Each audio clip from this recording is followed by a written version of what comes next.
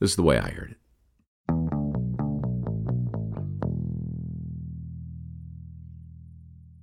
The tension hung in the air, a palpable thing.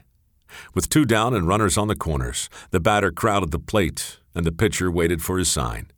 He got it and unleashed a fastball, very high and very inside. The batter ducked.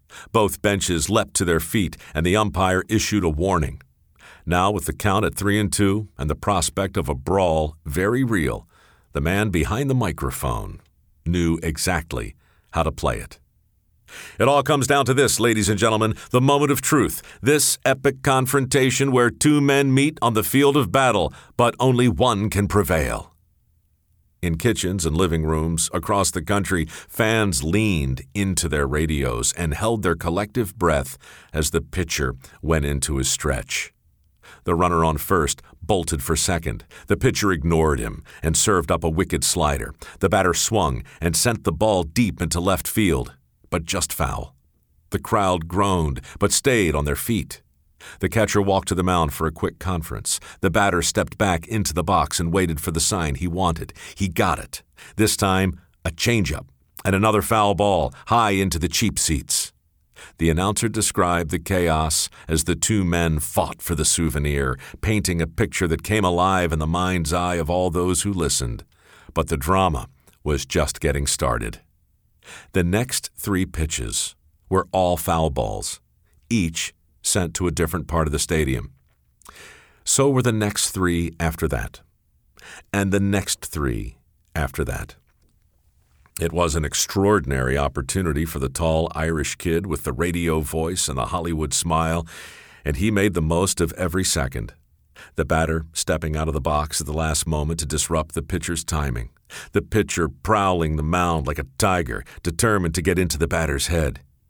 Each pitch had become a chess match, a steely test of wills brought to life by the announcer's urgent baritone, a voice that dripped with anticipation and possibility. Another foul ball, and another after that, and another after that. Finally, after 14 foul balls, half a dozen trips to the mound, and nearly 12 minutes of unrelenting tension, the man behind the mic set the scene for the final time.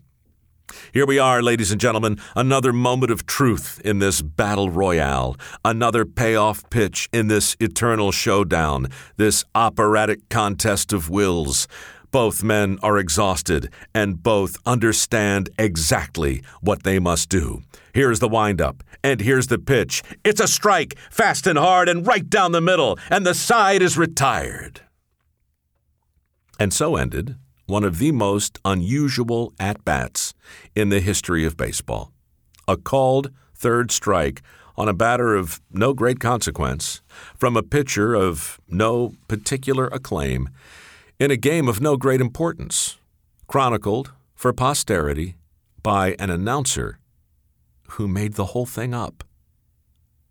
It's true, the batter did strike out, but all those foul balls and everything in between was a figment of the sportscaster's imagination.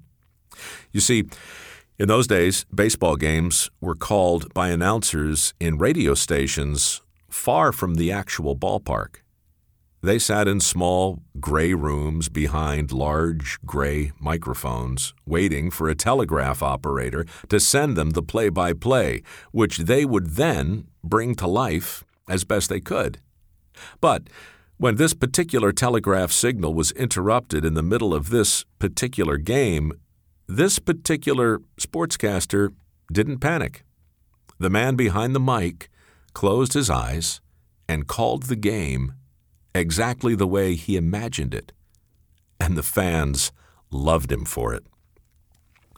And so, decades later, it came as no great surprise when America sat down to watch the biggest game of the year and listened with rapt attention to the play-by-play delivered by the now legendary broadcaster, a man who understood the importance of choosing just the right words at just the right time. Once again, the tension hung in the air, a palpable thing. and the prospect of a brawl seemed very real.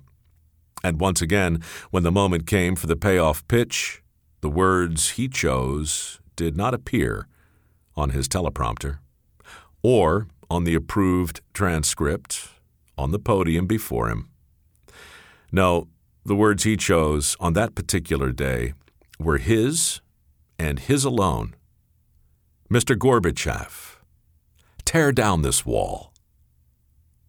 This was no game, but those words were a strike, nevertheless, thrown fast and hard and right down the middle, delivered extemporaneously by the man behind the mic, a man who knew exactly how to play it. The 40th president of these United States and the most influential sportscaster of all time, Ronald Reagan. Anyway, I'm Mike Rowe, and that's the way I heard it.